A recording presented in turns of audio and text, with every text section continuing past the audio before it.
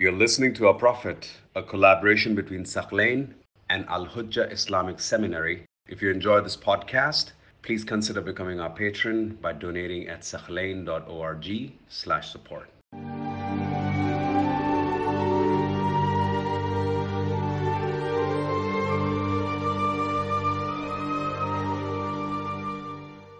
Now, we'll talk about a predicament that happened to some Muslims who fled Mecca. One of the very unwise conditions that Quraysh put in Sulh al-Hudaybiyah is that they stipulated in the treaty that any Muslim who flees from Mecca to the Prophet has to be sent back. Remember they put that clause? The Prophet accepted this condition. And of course, we previously examined how the companions objected to him. They told him, how can you agree to this condition? When they have also stipulated that anyone who defects from Islam and he goes to Mecca, he has the right to stay in Mecca. But if someone from Mecca goes to join Muslims, they can't. They told him that's not fair. How are you accepting this humiliating clause? If one of our guys becomes mushrik, he's allowed to go to Mecca to join Quraysh. But if one of their guys become Muslim, they're not allowed to join us. Why do you accept? The Prophet gave a very wise answer, if you remember. The Prophet told them, look, the one who leaves Islam, he defects from Islam, he gives up his faith in Tawheed, and he wants to go, let him go. Why do we want such people in our community? What do we need them for? And the ones in Mecca who have become Muslim, they want to come, let them be patient, Allah will give them victory.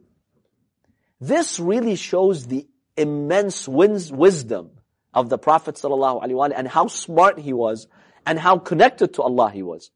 See, the one who defects from Islam, you don't want him in your community. Let him go. Because if he stays, he causes trouble. He causes fitna.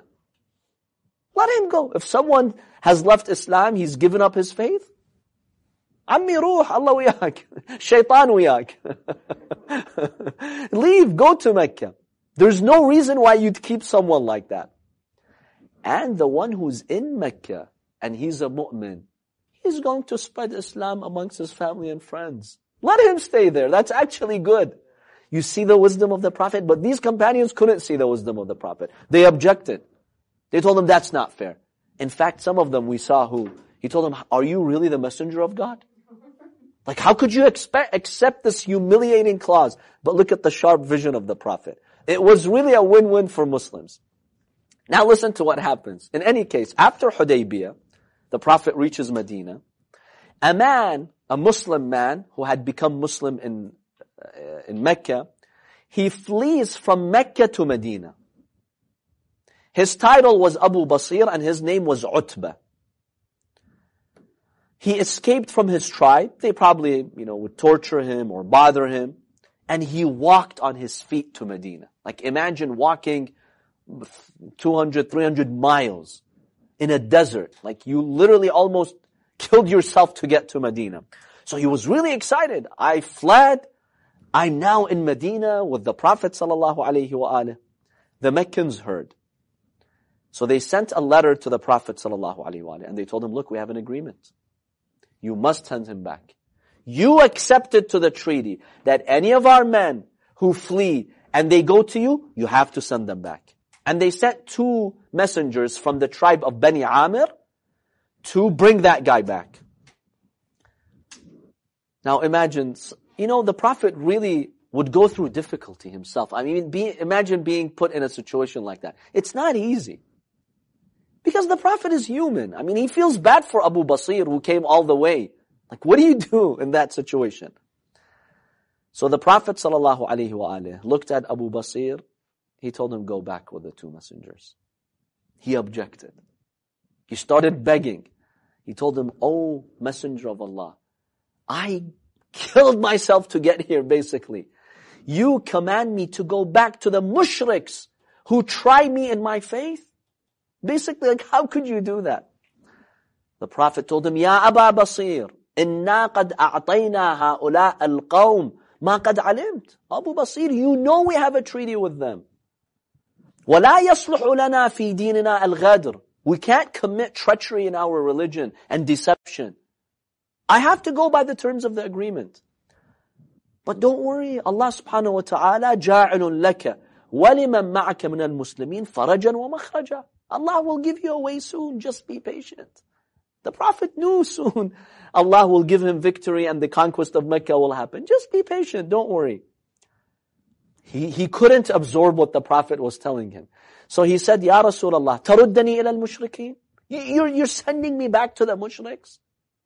You started the hijrah and you told Muslims to leave. Now you tell me to go back. He couldn't absorb it. The Prophet told him, انطلق يا أبا بصير. Please go. Allah will find you a way out.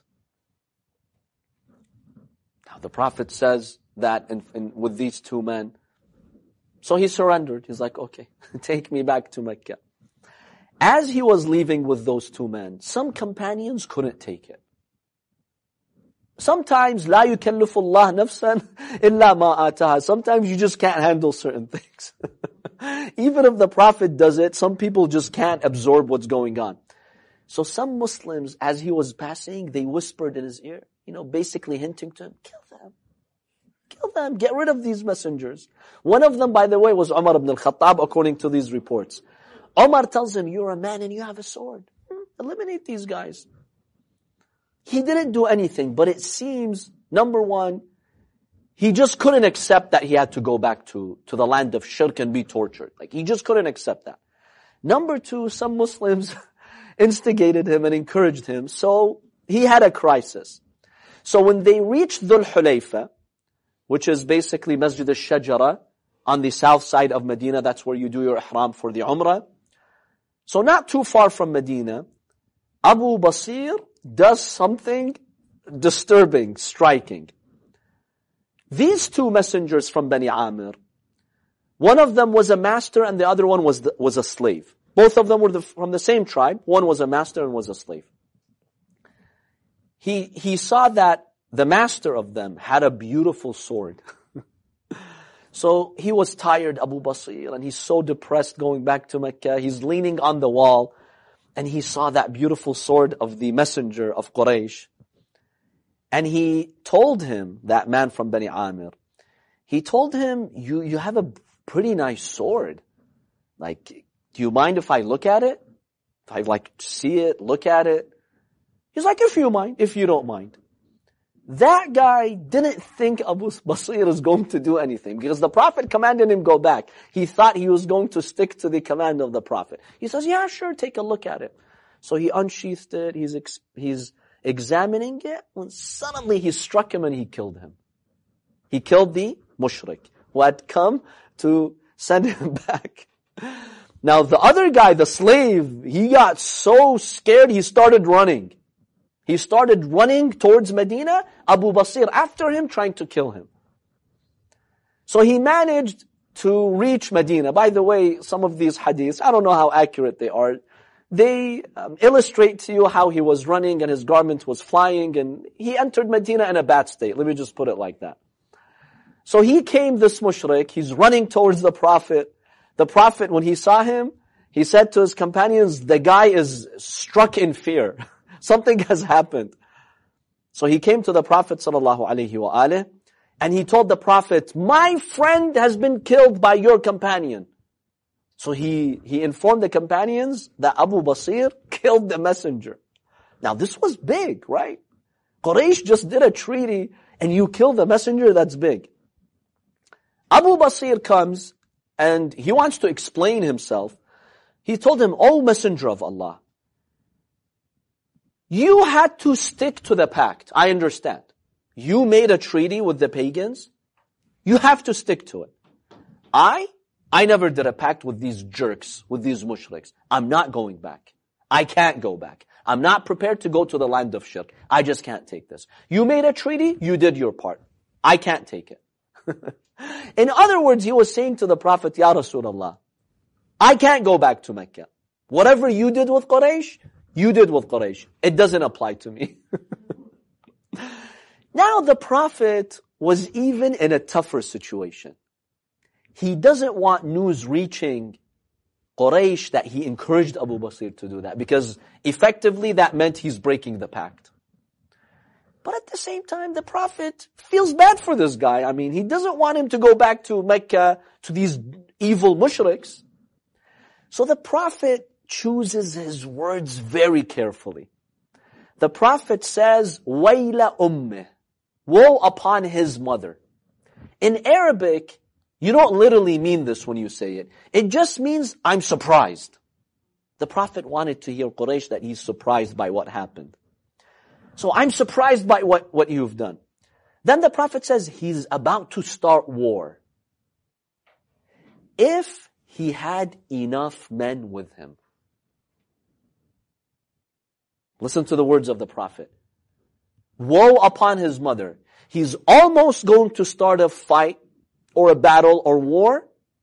If he has someone to help him. If he has enough men with him. Keep this in your mind. Hold this thought. We'll analyze what this means. In any case, when Abu Basir heard this, he was like, you know what? It looks like he's sending me back. Because you can interpret this as the Prophet rebuking Abu Basir. Like, you're gonna start war now. Woe on your mother, right? So when he heard this response from the Prophet, he said, you know what? I'm fleeing. I'm not staying here, and I'm not going to Mecca. I'm just gonna flee. So what happened is, he, along with a few other Muslims, they fled. They fled Medina, and of course the Prophet didn't ask the companions to chase after them. He wouldn't do that. They go to a coastal area on the Red Sea called Sayful Bahr. This was a coastal village area. They fled over there. Suhail ibn Amr, the one who did the treaty with the Prophet representing Quraysh, and other members of Quraysh, they hear about this incident. Oh, look what happened. Our messenger got killed by Abu Basir. Then Suhail gets angry at the Prophet and he says, this is not what Muhammad agreed to. In other words, we have to punish him for that. The others around him calmed him down. They told him, look, basically I think they had spies. They told him, we know exactly what happened. Muhammad did not approve of that. We have witnesses that he told Abu Basir, go. And we have witnesses that the Prophet did not sanction what he did. Even when he came back, the Prophet told him, woe upon your mother. You want to start war? So Muhammad has nothing to do with this. We cannot hold him responsible. So they calmed down. They're like, you know what? That's true. If that's what happened, then we cannot force him. Abu Basir acted on his own, and the Prophet did not signal his support, and in fact he commanded him to go back. So we can't break the treaty because of this. Muhammad's not at fault. But now, this put Quraysh in a very tough position. What do you do now? These guys fled, and you cannot hold the Prophet accountable. So now something terrible for Quraysh happens. Abu Basir, along with these other Muslims, they go to Sayf al-Bahr, right? Along with some other Muslim fugitives, they settle in Sayf al-Bahr. Sayf al-Bahr was situated along the trade route of Quraysh. That's where their caravans would pass by to go for trading. Other Muslims in Mecca heard that Abu Basir and a number of fugitives are in Sayf al-Bahr. So they also went. Remember who Abu Jandal is? The son of Suhail. The one who tried at Hudaybiyah to join the Prophet sent him back, remember that? Abu Jandal heard, like, perfect, let me go and flee. So Abu Jandal, along with 70 other Muslims from the Meccan area, they went to Sayf al-Bahr. Now you had a huge community of Muslim fugitives there. In fact, other tribes who had Muslims in secret, they kept joining until they became 300. Now you've got a huge community of 300 Muslim fugitives at Sayf al-Bahr. Guess what they decided to do? They're like, look, these Quraysh have killed us, punished us. They're so mean. It's our time to seek revenge. So like a strong gang, any caravan that would pass by, they'd attack it, they'd loot them, and they'd even kill some of those Qurayshis. Quraysh went crazy. To the point where they send Abu Sufyan. Abu Sufyan's high ranking. Usually you send a messenger like, no. We need to get to the bottom of this. So Abu Sufyan, like a humiliated, abject slave, he comes to Medina. From Mecca, he comes to Medina to see the Prophet sallallahu alaihi wasallam, and he begs the Prophet. He tells him, look, I know we put a condition that anyone who flees us, you have to send them back. Now I beg you, just keep them with you in Medina. Keep them. Let them stay in Medina. Don't let them go roam around and kill us and destroy our caravans. Just keep an eye on them. Keep them in Medina. So we withdraw that clause. We modify the agreement. Just please ask them to come back. Let them stay with you as long as they want. Don't let them stay there. So he tells the Prophet, "Man kharaja minna ilayka fa'amsikhu fahuwa laka halal." Whoever from us flees to you, it's halal. Please just keep him. غير محرج أنت فيه. There's no pressure on you. Just keep them, please. Because they've opened a very difficult door for us. So the Prophet writes a letter to who? To Abu Basir and Abu Jandal. The Prophet tells them, come back to Medina. You can stay with me. Quraysh has accepted. As for the others who've joined you, the 300 or so, tell them to go back to their tribes until Allah, gives us this victory. The letter reaches Abu Basir. Abu Basir, while there, he spent the last days of his life. He was dying when the letter reaches him. So he reads the letter of the Prophet, Abu Basir, come back to Medina, I allow you to come back. He reads the words of the Prophet and he passes away. So Abu Basir passes away in Sayf al-Bahar. But Abu Jandal, he was the leader of the group. Now, in fact, even before Abu Basir, he was the leader of the group. Because Abu Jandal, when he arrives there, Abu Basir tells him, you're from Quraysh, I'm not. So you be in charge of our group. So Abu Jandal tells the Muslims, go back to your tribes. I, along with some with me, are going to Medina. So they go to Medina and they join the Prophet sallallahu alaihi wasallam. Now, let's just conclude in just a few minutes, analyzing what Abu Basir did. What Abu Basir did, was it right or wrong? And did the Prophet actually condemn him? Or he did not. On the one hand, you could say that when Rasulullah tells you go back, just go back. Even if it's difficult for you, just go back.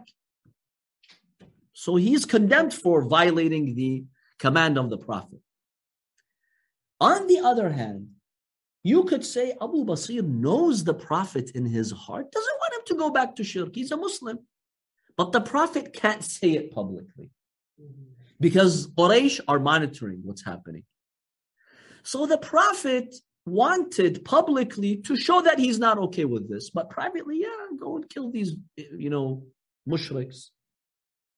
There's two sides, right? We're trying to analyze whether, what Abu Basir did is right or wrong and whether he had a good ending, good fate or not.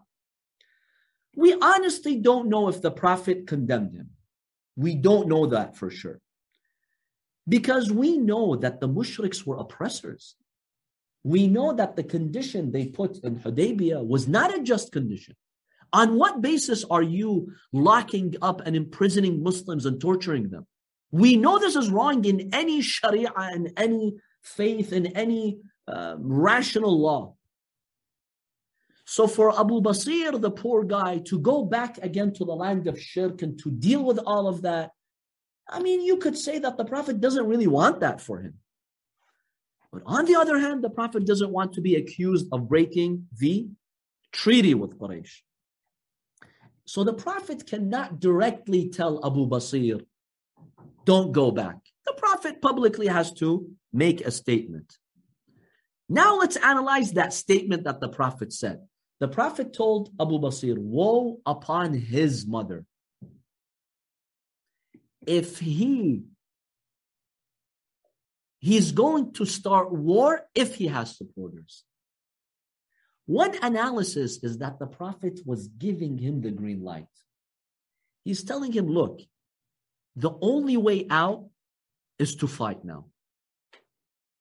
If you go back to Mecca, you don't want to go back. You can't handle it. I can't tell you stay here because I'll be violating the treaty. If you have supporters, you will start war. It's a conditional statement. Abu Basir, you're going to start war if you have supporters. That means go and get supporters and fight them. That's your only way out. I can't do anything for you at this point. Sorry, I can't help you. I'm in a situation where I cannot help you. But if you find enough men, you can start war. Now, this could be taken two ways. One way would be don't start war with Quraysh. I have an agreement. And that's what the Prophet wanted Quraysh to understand. But on the other hand, he's also giving him a hint that if you find enough supporters, you can fight them independently. So based on this analysis, we can conclude that the Prophet did approve of what Abu Basir did. And Quraysh was at fault. They were aggressors, they were killers, they had blood on their hands, and they were not justified in bringing them back to Mecca. So the Prophet basically told him, I can't help you, but if you have enough supporters, go and fight them. And that's exactly what happened. He took a number of fugitives with him. Abu Jandal joined, 70 other joined, 300 joined. They wreaked havoc on Quraysh to the point where Abu Sufyan came begging. So that's one way, of analyzing what happened. What do you all think? After hearing, the reports and what happened, do you think what Abu Basir did was okay in the eyes of Allah subhanahu wa ta'ala? Did he have a good fate? He died as a mu'min? Or no, he disobeyed the Prophet, and that's not good to disobey the Prophet. How do you all feel about this? He did what he thought the Prophet would want him to do. Even though the Prophet told him, go back, I command you to go back, be patient, soon the victory will come. Well, based off of the last part that you mentioned, where the Prophet said the only way out. See, the Prophet didn't explicitly say that. The Prophet said, Wayla ummeh, woe upon his mother, mus'ira harbin. He's instigating war if he has men with him. It's a vague statement. It's a very vague statement. It could be understood in two ways. Woe upon your mother. The Arabs would say that when someone was doing something wrong. Woe upon your mother. You're going to start war if you have many with you, meaning don't start war with Quraysh. That's one way of understanding it. The other way of understanding it is, Wayla ummah means I'm surprised, that you did this. So Quraysh knows that he was not collaborating with the Prophet. But you can start war with them if you've got enough men, meaning go and start war. It could be understood in two ways. And this shows you, by the way, the sharpness of the Prophet. So how do you all feel about Abu Basir? Do you have mixed feelings about him, or he did the right thing? Yes. I think you have to analyze the two other statements of Rasulullah to understand this one. So the first one, he says to Abu Basir, you have to go back, I have nothing, I can't do anything, I'm locked into this treaty. Final statement is, okay, you can come back now, which seems like tacit approval. So I think you had just said right now in this lecture, so he obviously couldn't. He couldn't take it. So he couldn't even take that command of the Prophet, go back, even though you can't handle it. I can't really do anything. So it seems this middle statement is, okay, you did what you had to do, but now you're kind of on your own. So one way of analyzing it is that the Prophet was initially telling him, look, be strong, have iman, go back, Allah will elevate your status, and the victory will come soon. That's the preferred thing to do. But if you can't handle that, I understand you're human, right? Not everyone is like Imam Ali alayhi salam and Salman and these others who can handle every type of pain and suffering. If you can't handle it, then figure out something on your own. Don't get me involved. Because if I am involved, there goes the treaty. So then in this case, the command to go back wouldn't be a command, it would be like advice. Right, it would be advice, not like a Mawlawi command such that if you disobey, you're sinful in the eyes of God. Based on this, yes. How do we know if Abu Basir understood that what the Prophet said when he said, woe on your mother? Like, how do we know he understood to gather men and it's not that important for him to fully understand what the Prophet was saying. it was important for him to know the Prophet was telling him, I'm not going to get involved. Even after you killed the messenger, the Prophet made it clear to him that I'm not going to get involved. Which meant you have to leave. You can't stay in Medina because I have a pact. You don't want to go to Quraysh, I can't force you. You killed the messenger. So the Prophet hinted to him, you've got to leave Medina. He got that hint. He understood that he wasn't welcome to stay in Medina.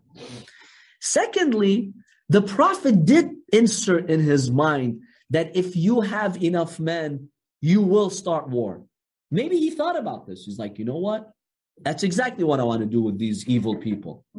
So that's why he invited other fugitives. So he somehow understood the core message. I think it was a plan, so he has to do like that. So in order, at the end, the result was good. So they took his condition out. So that was a good result. So you could say when you judge the result and the outcome, it was actually good. Because Abu Sufyan in the end came begging the Prophet to stop these people. And so they lifted that condition. Maybe had he listened to the Prophet and gone to Mecca, maybe there would have been even a better outcome. You never know. Allahu A'lam. Maybe that was the initial plan that the Prophet wanted. But when the people told him, hey, we can't handle it, he's like, okay, let's go to plan B. If you guys can't handle plan A. وصلى الله على سيدنا محمد وآله الطيبين الطاهرين.